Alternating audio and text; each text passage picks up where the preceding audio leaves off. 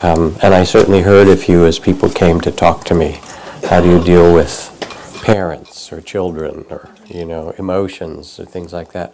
But I also have quite a few things that I wanted to teach and talk about tonight. So I think I'll do it next time in a couple of weeks and get the themes and just imagine that something I say tonight will be helpful to you. I hope so.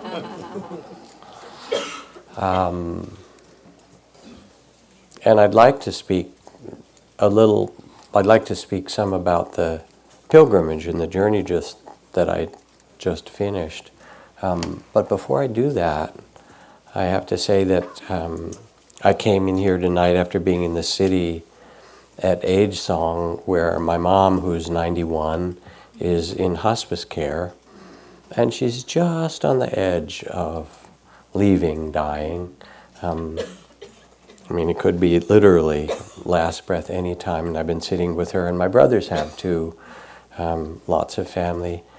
And she's peaceful, and she's done. She said, I'm tired, I'm done. So it's very tender and very poignant, but it's not tragic in some way. And she's gone through the cycles that one does as you start to die if you've ever done hospice work, which is an amazing thing to do. To be with people, it's so mysterious. Here we are. We think we're going to last forever.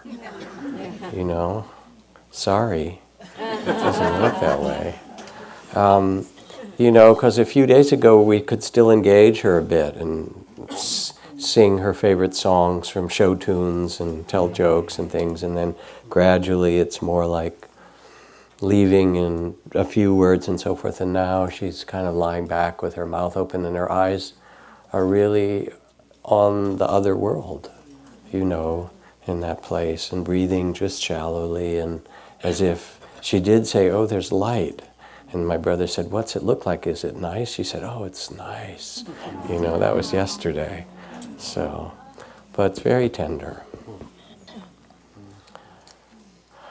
And it says somewhere in the Mahabharata, I think, or the Bhagavad Gita, one of the kind of great mysteries, maybe Krishna's talking to Arjuna or something. It says, of all the great and amazing things in the world, what's truly amazing is that people can see others die all around them and still think it's not going to happen to them.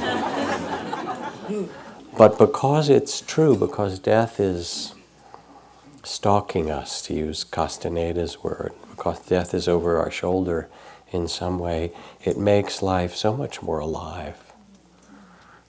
Because we don't know. So it becomes really precious. Just driving up here, when the gates between the worlds open, when someone dies or is close to death, or someone is born, all those mysterious moments, everything starts to shine more. The pebbles on the road and the sunlight on the bay tree leaves and so forth. You realize the luminous nature of life, which it is. So I've come back from a couple of months away, and partly on pilgrimage. And I want to tell some stories from it, not like, here's what happened on my summer vacation. But pilgrimage is really a journey to change your perspective or renewal. It's an odyssey. Can't remember exactly the Middle English. I know somebody out there will tell me how the beginning of Chaucer's Canterbury Tales starts. One that April with its showers pierced to the root. When the April showers pierce to the roots, then people go on pilgrimage. So we're in April and it's pilgrimage time. And the Buddha recommended pilgrimage as a spiritual practice because it's a way of seeing your life and the world anew, stepping out of the small envelope of your identity and even the small self that's called the body of fear, and seeing something more of the mystery. Now, one of the things I brought back from Burma, we were at all these great temples in Burma and India. You'll get to see. And at the, I don't know if you can see it, but at the big temples in Burma, the golden Buddha statues all have these fantastic things. And at first I was a little bit kind of unsure, taken aback. Like, it's so damn kitsch, right? You know, and kitschy. And so it's like, oh my God, did they have to do this? It's like Las Vegas meets the Shwedagon or something like that. But then I was traveling with my partner, beloved partner Trudy, and she said, oh, no, no, no. She said, because she loves, first of all, she loves kitsch too. She loves Disneyland. She loves all that stuff. She said, you have to understand, this is the Buddha radiating metta and loving kindness out all across the world. And every time you see the halos, you see this radiance of compassion and loving kindness going everywhere. And it's a little bit what pilgrimage does. You know, you see it in one way, I don't like that, crabby, whatever. And then, oh, no, no, no, there's a whole other way of understanding it and seeing it. So, it gives you new perspective. Oh, it does all kinds of things, right? It's got a whole program, and it's thing like that. So it's spreading loving kindness and compassion and joy to you all, even as you watch. So going to India, India is kind of amazing because it's modernizing, and there are these fabulous new airports that we flew in that hadn't been there the last time I was in India, and you know, computers and education spreading in all kinds of ways. But it's also still a place of tremendous antiquity. And we went to, among other places, to Benares, or Varanasi as it's called, on the Ganges River, and to Bodh Gaya. And Benares is considered the oldest continuously inhabited city in the world. Now there may be others, but it's certainly one a candidate. It's been there for 5,000 or 10,000 years. And you go along the river, and there are the ghats, which is really a name for the stone kind of docks that line the river. And there's bathing ghats where pilgrims will come because the Ganges water is sacred. It cleanses you of your difficulties and sorrows. You should go there, right? So here's these, you know, droves of Indian men and women in their clothes, in their incredibly colorful, beautiful saris, dunking themselves in the river with their clothes on and smiling and grinning because of finally making it to the Ganges.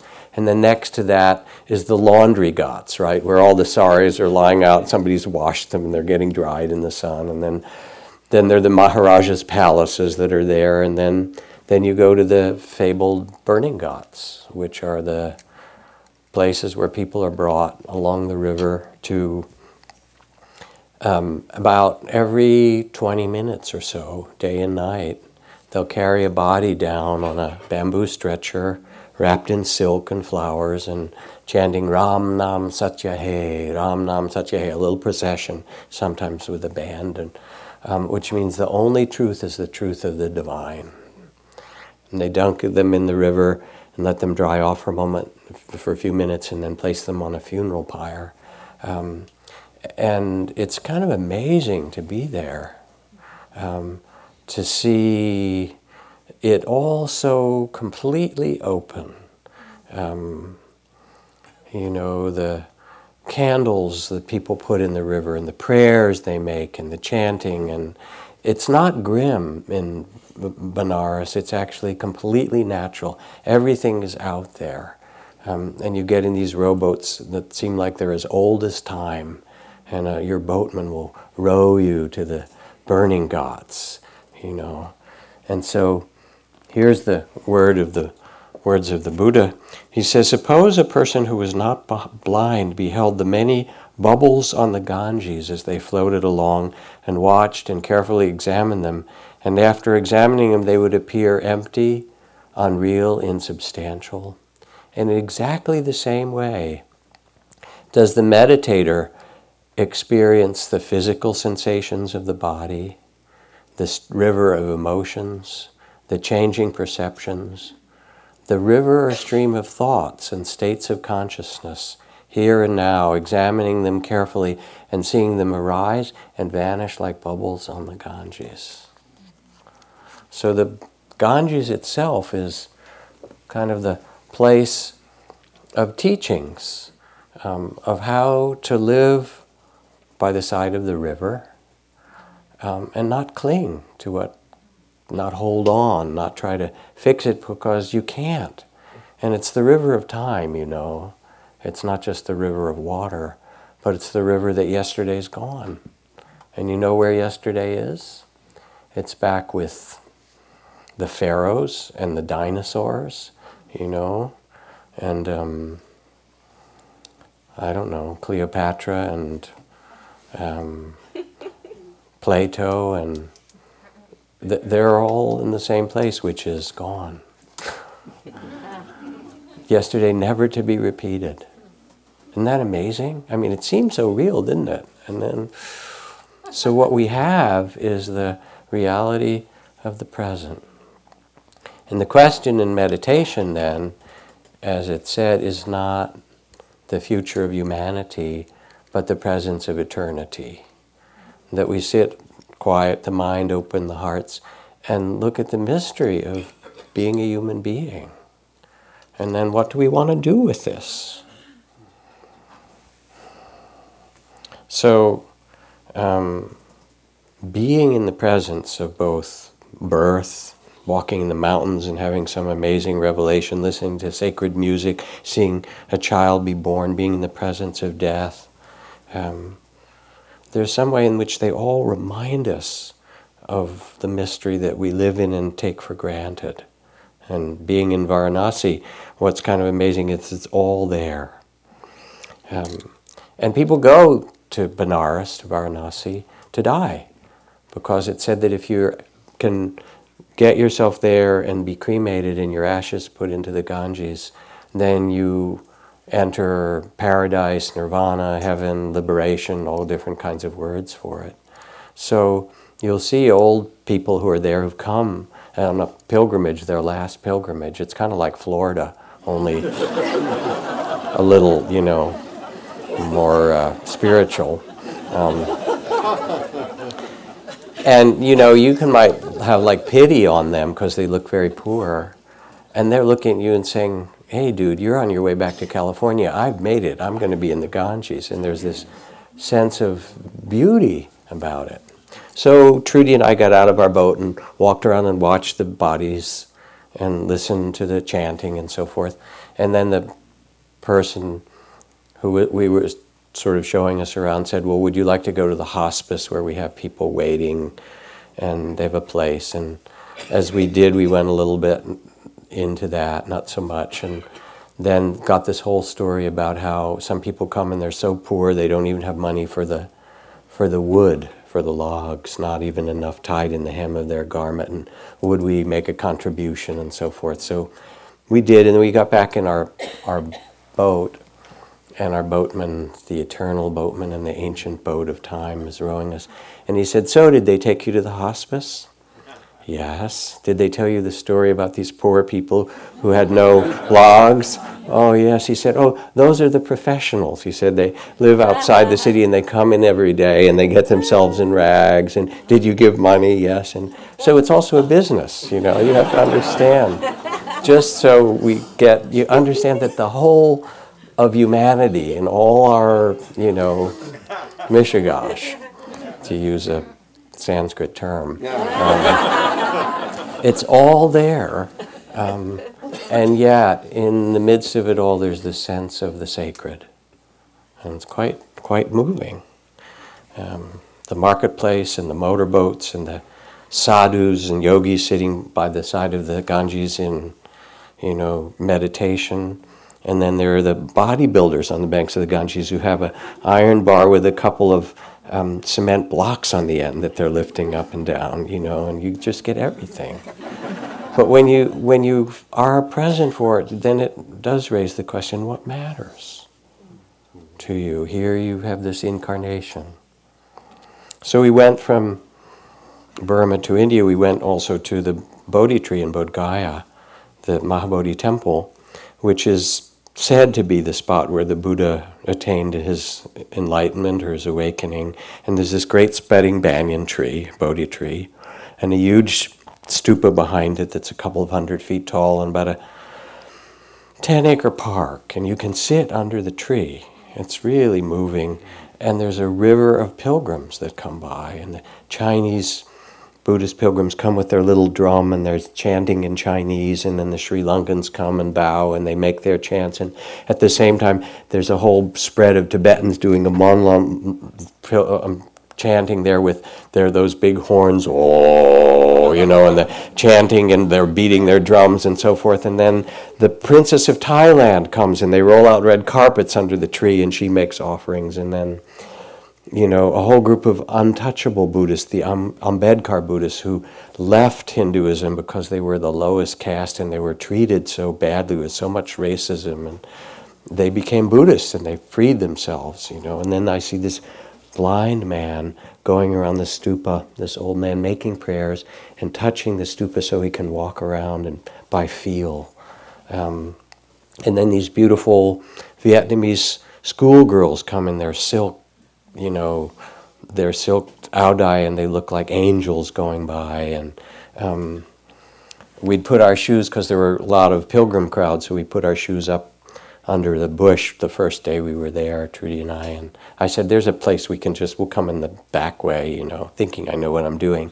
And then we waited, we were there a long time, and it was evening, and they wanted to close up the park, and we went back up, because you barefoot on the marble and on the walkways, and only one of her shoes was there, and it was her great traveling shoes, and she was really upset. And so I get my flashlight, we're looking under all the bushes, and where could it have gone? And the guards come over and we explain, and they watch us look for a while, kind of just amused.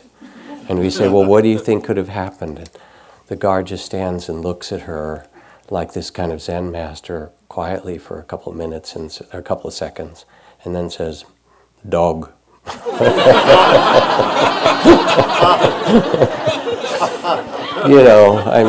Here we are at the Mahabodhi temple. And in the distance are the horns of buses, and there's loudspeakers, and, from the village and all of these things. And in the midst of it all, there's this sense of vast silence. It doesn't matter. It's like sitting by the river and letting the sounds and the pilgrims and the prayers and the dogs and the bus horns and the music that's playing over there, all that becomes the music of life. And you take your seat under the tree like the Buddha and remember, oh yes, it's possible to find a place of peace in the midst of all of this.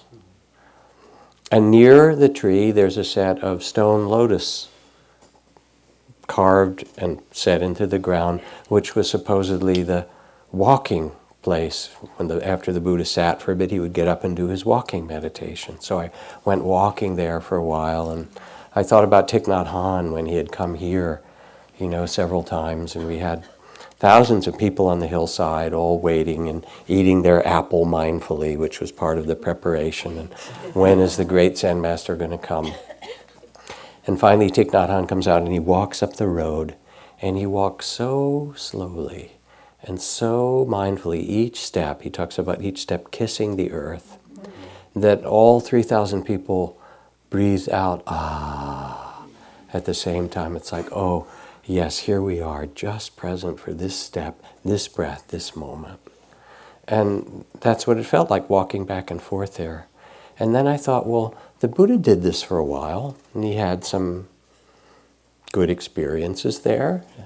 And then for 45 years, he walked the muddy and dusty roads of India, being at peace in himself and being so peaceful that he would enter villages and communities and so forth, and they'd say, who is this man who's come in? He seems so peaceful and so centered and so wise. What does he have to say to us? And so he would offer his teachings for those who are interested.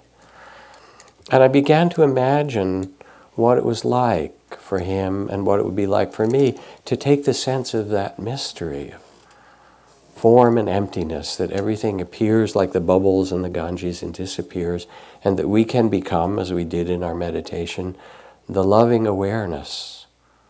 We can shift from our small identity to become the witnessing and say, what an amazing life, and here's joy and sorrow and praise and blame and gain and loss. And we rest in compassion and peaceful heart. And I thought, well, this is what I want to do. This is how I want to live. Made a little vow to do that. But it's not that easy, because I happen personally to be a bit of a speed freak, right? And I do things quickly, and it's not like Thich Nhat Hanh, each step mindfully.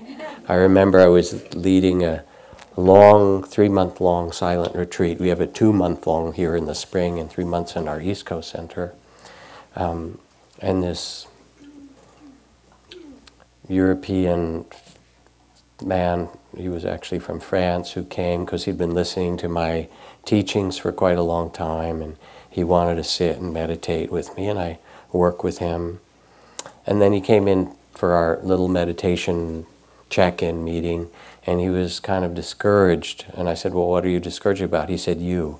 I said, oh, okay, this happens, right?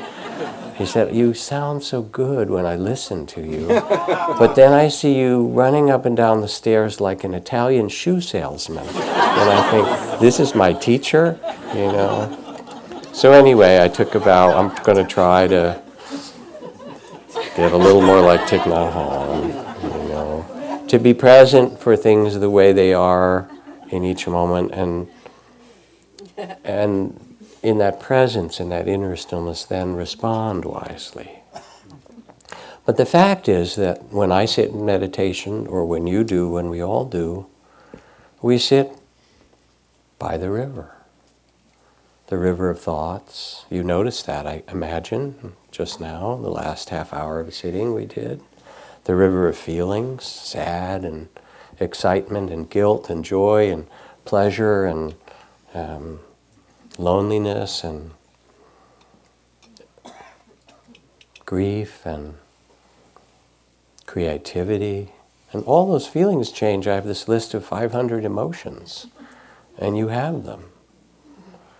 And the river of sense perceptions, the sounds and the tingles in the body and the smells and so forth. And you are sitting by the river, or you're sitting under the tree of enlightenment with that river of pilgrims going by. And what meditation invites for us is to rest in loving awareness. And I'm using that phrase for mindfulness and metta because it becomes so clear that what we need to open to wisdom, to open our hearts and quiet the mind, is this wedding of both awareness itself and love. And the point isn't to perfect yourself.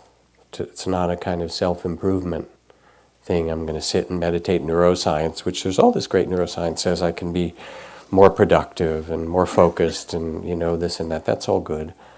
But it's a much bigger invitation. It's the invitation not to perfect yourself, but to perfect your love and perfect your capacity to be present in this mystery and respond from your body and your heart and your mind in a wise way. So you sit, and if you remember from reading Hermann Hesse's book Siddhartha in high school, it's a great story. At the end, the denouement is when Siddhartha sits by the river. He's been the ferryman, and he hears all the voices in the river, the lonely voice and the weeping voice and the joyful voice and the sound of children and the groan of the dying and the mysterious bubbles in the river. And when he doesn't pick and choose between them or bind himself to one voice, but hears the whole river, then he realizes the river consists of a harmony, and he finds his peace in the midst of it. The beautiful thing about mindfulness and loving awareness, the invitation, is that it's never too late, because where you're going is here and now. And so you get to be just where you are and see where you are with wisdom. And then stuff comes. You have noticed that. You've seen it on the bumper sticker, right? It happens. Fear, judgment, hurt, anger, clinging, grasping, confusion. Maybe you've noticed that come once in a while. And with loving awareness, with a kind of fearless compassion, you bow to it and you say, ah, yes, this too. This too is part of humanity. This is part of my life and everybody else's life. And and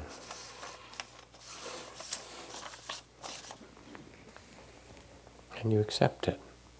Not in a passive way, but it's called the laughter of the wise. Oh yeah, this too. Your foibles and your longing and your beauty, and everybody has it. So before we went to India, we were in Burma. And if you raise the question, all right, this is a nice kind of sales pitch for meditation that Jack is giving us tonight, right? Sit by the river, become wise, gracious. Say, but does it really work? And Burma is one of the cradles of the Buddhist world. And we traveled, a group of us together with this foundation I'm a part of called Partners Asia, visiting schools and clinics and projects and HIV things and all kinds of amazing things all around the country. And it was very moving to see, because there were people everywhere who were serving one another and helping. And of course that's the community that we went to visit, the communities. I remember in the far north toward the border of China in Lashio, our trip, we were taken to a monastery, a retreat center that was run by a Burmese Buddhist nun in her early 40s. And she had been diagnosed with metastatic cancer in her 20s, in her early 20s, and refused surgery. I think partly if you look at the rural Burmese hospitals, you would refuse surgery too, probably. But instead she went out into the jungle and found one of the great herbal healers of that area. And she also began to meditate. And she took all these herbs and she said she sat. She said, and there was fire in her body, and it would burn here for hours and days. And then as she paid attention and let the fire burn out the cancer, then it would move someplace else and burn over there. And she sat and walked and practiced in this way for a couple of years. You know, intense pain and all of that. Hours and hours. We asked how many hours a day did you practice? And she said, continuously. For a couple of years, and she cured herself. She left the forest and somehow it burned through her body and she was cured. And she began to tell people, and they asked her to teach them what she'd learned. So she started to teach, and she made a little place she could do it.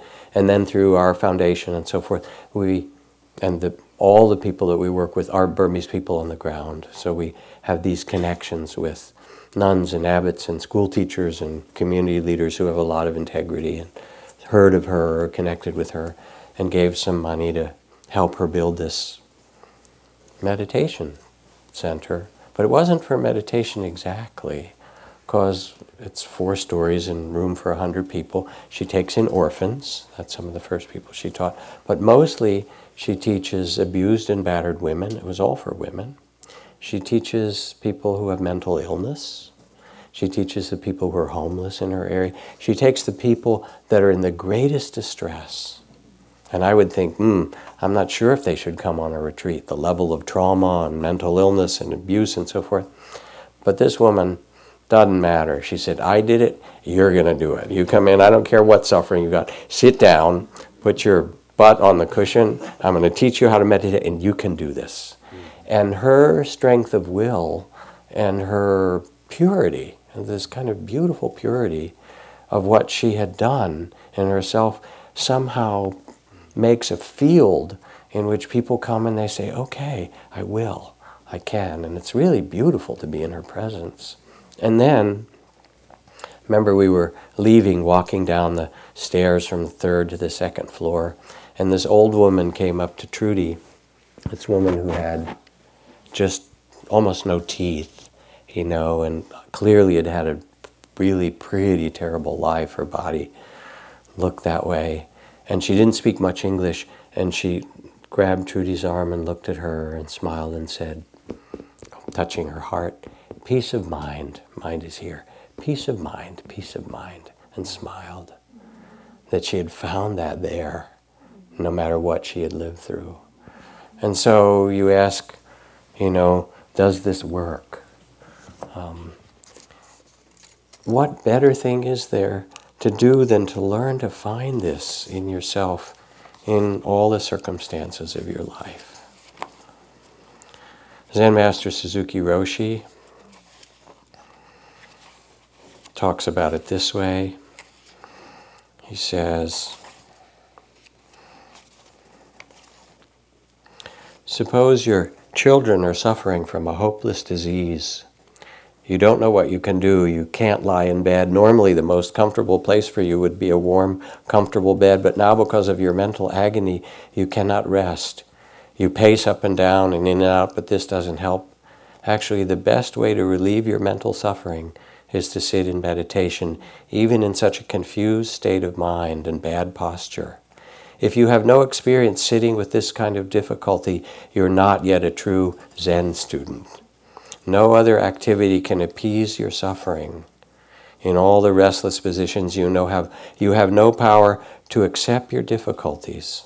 But when you sit in meditation, whatever is happening in your body and mind, you have the power to accept things as they are, whether they are agreeable or disagreeable. And in continuous practice, under succession of agreeable and disagreeable situations, you realize the marrow of meditation and acquire its true strength and its true gifts. So sometimes people think, well, I'm sitting and I'm restless or I'm bored or I'm lonely. I should get up and open the refrigerator or go online, right? That would be easier.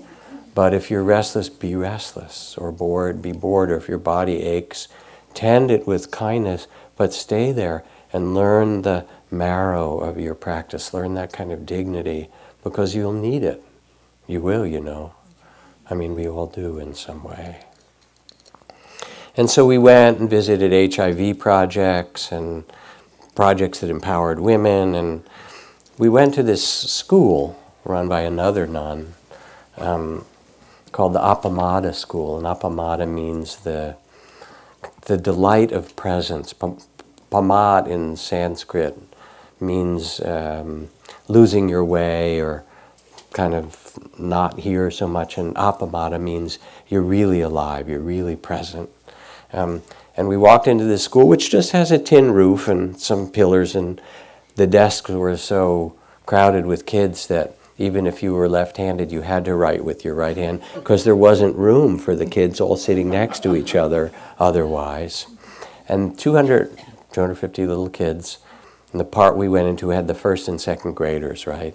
These huge eyes and bright cheeks. And they saw us and they all just smiled, and then they sang to us, and it was like being knocked over by waves of love, because it's little children and they're looking at us. We're weird, it's true, and then they sang to us, and it was just gorgeous, and it was so sweet. And they were so joyful. And then we talked with the nun who started the school, who was equally joyful and happy as these children. And I asked her why she had done this, and it turns out that she had been a nun for some years, that it was a friend of one of the Spirit Rock teachers, Carol Wilson, who'd known her. And she'd been a scholar. She'd studied Buddhist texts and so forth and meditated. So she'd sort of developed herself. But she was, I'm not sure what the right word, unsatisfied, not all that happy really. Okay, I've done this, now what? And then there were some orphans that came through, and she decided to tend them, and some migrants who came through whose children needed tending, and she started to teach them, and it started to make her happy. And so she got more, and within 2.5 or 3 years, she had 250 kids, right? And got some other teachers and some donations and so forth. And I said, well, why are you doing this? And she grinned. She said, how else could I learn the perfections of the Buddha, of patience and love and dedication and generosity and wisdom and straightforwardness and courage? These are the paramitas, the qualities of the awakened heart. She said, if I want to dedicate myself to live like a Buddha, what better way could I learn this? And she said, and then I get to teach this to all these kids. And they also get to be bodhisattvas. I mean, what a great deal, you know? So happy. They help me, and they help others. So when the Dalai Lama wakes up early in the morning to do his prayers and practices, one of the prayers he makes comes from Shantideva, the Bodhisattva vows. May I be a bridge, a raft, a boat to cross the flood. May I be medicine for those who are sick. May I be food for the hungry. May I be a resting place for the weary. May I be a lamp for those in the darkness and inspiration for those who have lost their way. And may I do this as long as earth and sky and stars and galaxies exist, as long as beings exist. May I appear with beings until we are all liberated together. Some little prayer like that or whatever, you know. And that's the spirit of this nun, the Bodhisattva vows. But it's also possible for you. In your work as a parent, or a gardener, or creating a conscious business, or a healer, or an artist, or serving the community, or a builder, or whatever it is that you do. You could do it not just to do it. That's kind of boring, actually. But you could make it magnificent. You could also do it as the practice of awakening. And the people in Burma that we met, so many of them were warm-hearted and gracious, and that's one of the reasons people love to go and travel there, is that the culture has this great generosity about it. But it's also a time of significant trouble. There have been 50 years of a very oppressive military dictatorship that ended in part 2 years ago, and Aung San Suu Kyi, the Nobel Prize winner, was released from 17 years of house arrest and some political freedom. There's now been some elections and things like that. But at the same time, there's growing ethnic conflict and anti-Muslim violence. And the military underneath is somehow stoking this a little bit because they want to get people to feel that they need the military rather than Aung San Suu Kyi and freedom. They need this to keep them safe. It's a little bit like former Yugoslavia or Egypt or something like that. When the oppression is lifted, then the unfinished business of the culture, the conflict between people and so forth, will surface. And there are people who play on it and make it worse and misuse it in some way, including some Buddhist monks who are behaving very badly. Just finished writing an article called Buddhists Behaving Badly for Chambala Sun. There are 500,000 monks in Burma, and it's not many. I mean, 1% maybe or less. But they're misusing the Buddhist teaching and saying the Buddha, it conflates nationalism to Buddhism. The Buddha says you have to protect the Dharma by any means, even violence, against these interlopers. And people don't know that they're not really offering true teachings. Because the people there are mostly still afraid, 50 years of military dictatorship and secret police, and they haven't been taught to think for themselves. And they don't have yet then access to the teachings of redemption that my teacher, for example, Mahagosananda in Cambodia, taught forgiveness around the whole country, walked through the killing fields teaching people forgiveness. And there are some monks and people who are starting to do it. But this has been spreading. And at the same time, we met with, and I worked with a little bit with some of the amazing activists who are saying we can't let this happen. Aung Zaw, who runs this journal called the Irrawaddy, and his brother who'd been in prison for 10 or 12 years and tortured and so forth.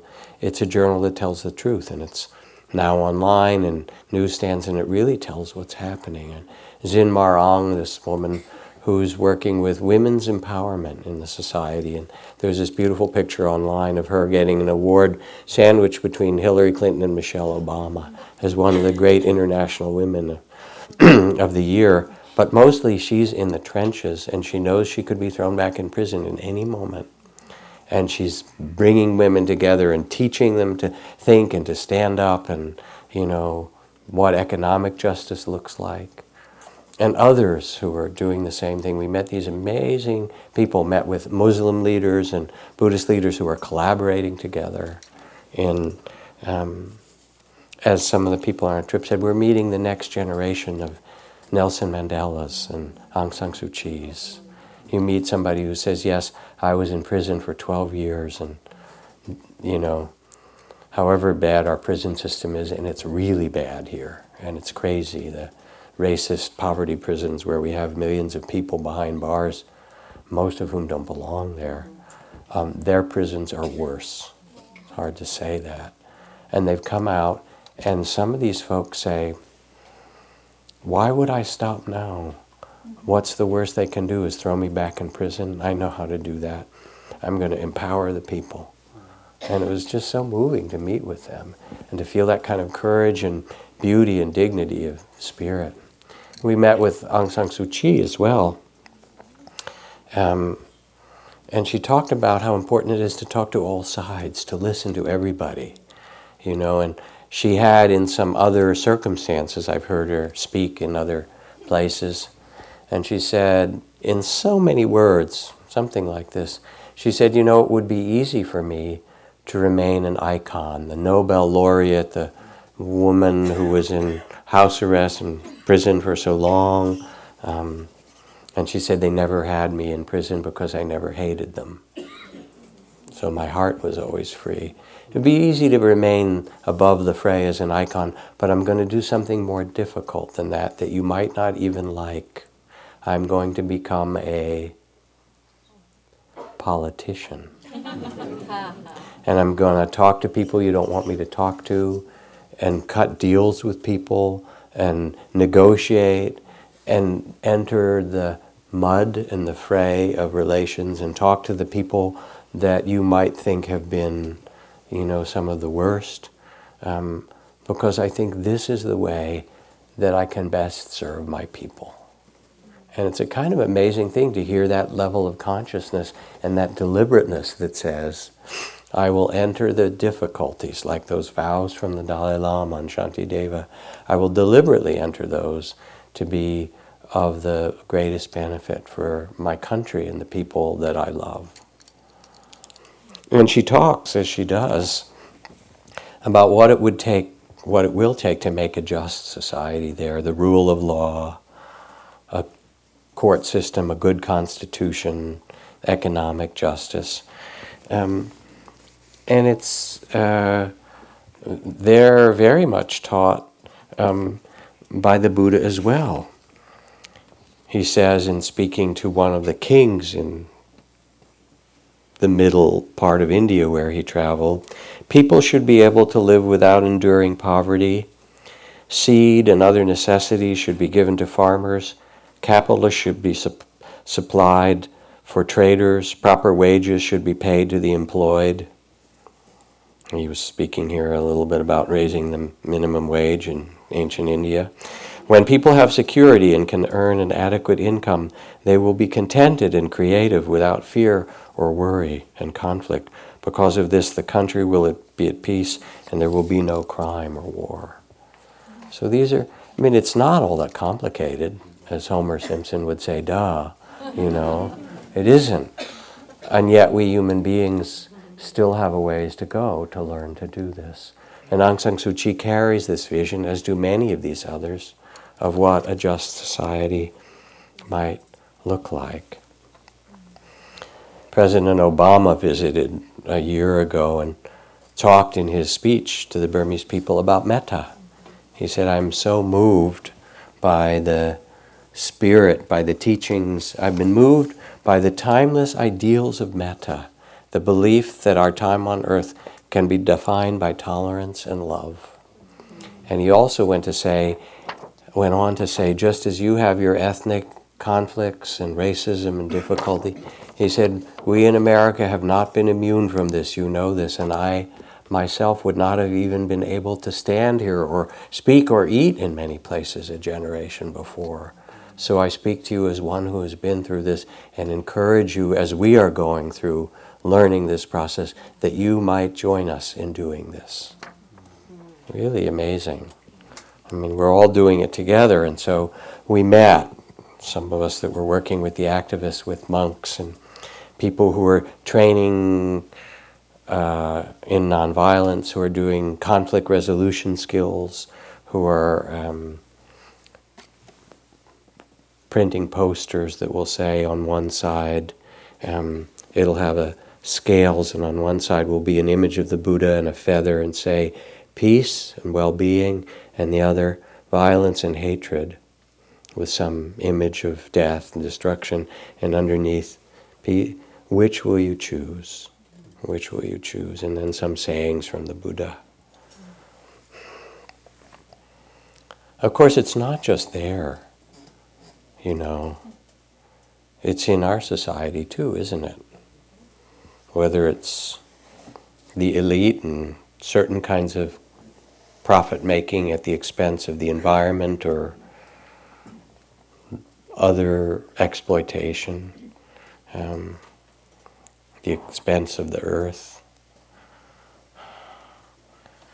In the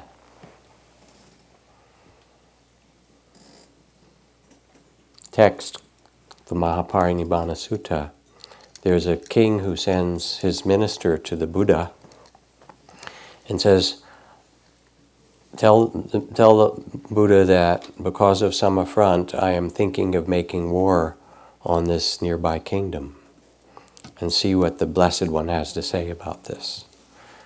And then the Buddha responds by asking a few questions. He says, do the people in this kingdom where you would make war meet in peace and harmony, discuss things in harmony, and leave in harmony? Do they respect one another? Do they respect their elders? Do they care for the women and children and the vulnerable among them? Do they care for the nature shrines and the environment? And each time the minister says, yes, they do. And the Buddha says, then they can be expected to prosper and not decline. And so when there is a respect that's given to yourself, to those in your family, to the people you work with, to the difficult ones, to the enemies, as Aung San Suu Kyi would say. Remember the Dalai Lama talking about, my friend's the enemy. You know, he didn't say he didn't have enemies. He does, actually. But he called them, my friend's the enemy. I have to learn to work with them. When there's respect given, something amazing and beautiful grows out of that respect. And meditation, in a way, is a training in loving awareness, is a training in respect. So the story of Pakati, the woman at the well, Ananda, who was the beloved attendant to the Blessed One, was sent by the Buddha on a mission to offer some teachings, and returning passed by a well near a village, and seeing Pakati, a young outcast woman, asked her for water to drink, which is the only thing monks are allowed to ask for. You can't ask for food, that's silent, but you can ask for water. And she said, "O monk, I am too lowly born to give you water. Do not ask this of me, lest your holiness be contaminated, for I am the untouchable caste." Imagine being born in a caste where if your shadow falls on the water or food of the Brahmins or the high caste, if your shadow does, it's thrown out because it's polluted by your presence. So this young woman. And Ananda replied, "I ask not for caste, but for water." And the woman's heart leapt joyfully, and she gave Ananda the water and looked at and gazed at him with so much appreciation. And when he left, she followed him to find where he was going. Learning he was a disciple of the Buddha, she went to the Buddha and said, "Oh, please help me live in the place where your disciple Ananda dwells, that I may see and minister to him, for I've come to love Ananda." She fell in love with him in some way or other. And the Blessed One understood the emotions of her heart and said, "Pakati, your heart is full of love, but you do not understand your own sentiments. It is not Ananda that you love, but his kindness. Accept then the kindness you have seen him practice toward you, and practice it toward others. And Pakati, though you are born of the lowest caste, you will be a model for noble women and noble men. Follow the path of justice and kindness, and you will outshine the royal glory of queens and kings. And the invitation of these teachings, O nobly born, O you who are the sons and daughters of the Buddhas, everyone is welcome. Every orientation, every race, every ability, every caste, every creed, the Buddha says, you are born with a noble spirit, with dignity, and you are invited into the Dharma of awakening, which is your own true nature, which is your own birthright. So when we look around the world, it could be overwhelming, and it is sometimes. Climate change, economic disparity, racist poverty prisons, and continuing injustice, continuing warfare, all these things that no amount of modern technology has stopped, has it? The internet and nanotechnology and biotechnology hasn't stopped it, because of what we need to match the outer development is the inner development of the human heart. To understand our interdependence, to learn compassion for ourselves and for all beings as our brothers and sisters, to learn wisdom. So you meditate, you take your seat under your tree of enlightenment amidst the 10,000 joys and sorrows of your life, in this mystery of human incarnation. And let the mind quiet and the heart open. And you train yourself, it's called a training, to awaken the capacity of fearlessness or courage, of compassion, of presence. And you plant those seeds again and again. And as you do, beautiful things arise. As Henry David Thoreau said, though I do not believe a plant will spring up where no seed has been cast, I have great faith in a seed. Convince me that you have a seed there, and I am prepared to expect wonders. And if you plant the seeds of a moment of compassion, a moment of loving awareness, a moment of courage or dedication, a moment of presence, and you plant those seeds as you do in your meditation and in your practice, they grow. Guaranteed. As he said, I am prepared to expect a miracle. That's how things work. You plant them, you water them, and they grow. And the beautiful thing from the teachings of the Buddha, he says,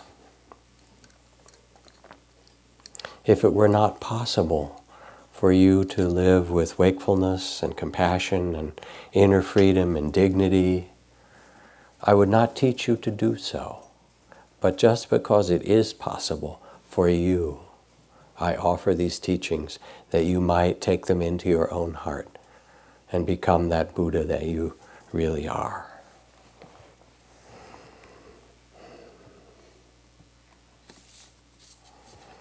So it was a precious thing to go on this journey to Burma and to India. But we're all on our journeys, and when I finish the talk tonight, I might drive back in the city and sit with my mom and hold her hand and breathe ah, ah, with her raspy breath, the ends of her life, and thank her, which I have. I said, thank you, Mom, you've been such a good mom. My brother's all with her. She said, I have? I said, oh yeah. She said, good, thank you.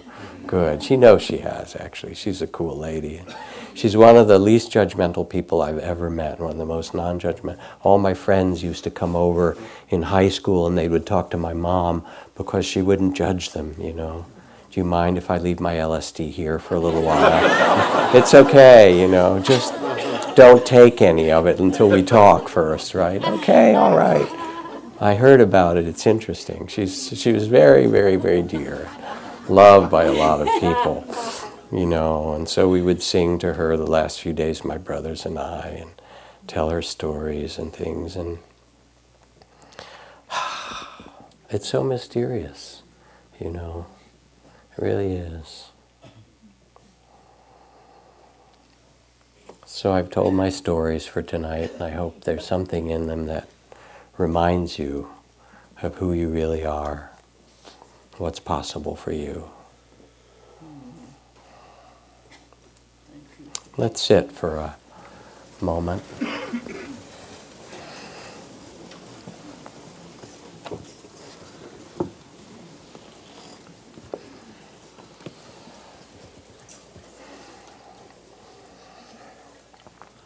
Sit in the midst of your pilgrimage of life.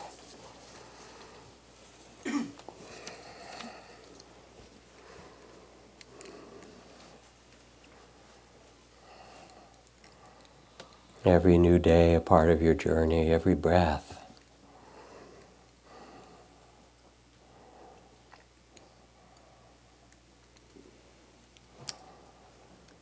And sit with loving awareness and dignity.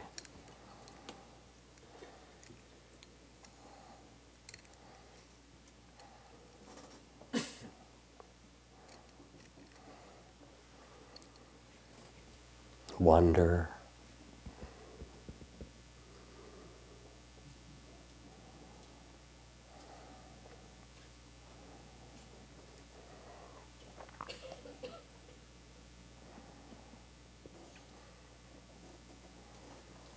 And reflect as you become quiet. What seeds do you want to plant in your own heart and mind? Because as you plant them in your own heart and mind, they will also take root around you in your family and community and the earth. What are the seeds that you most wish to plant?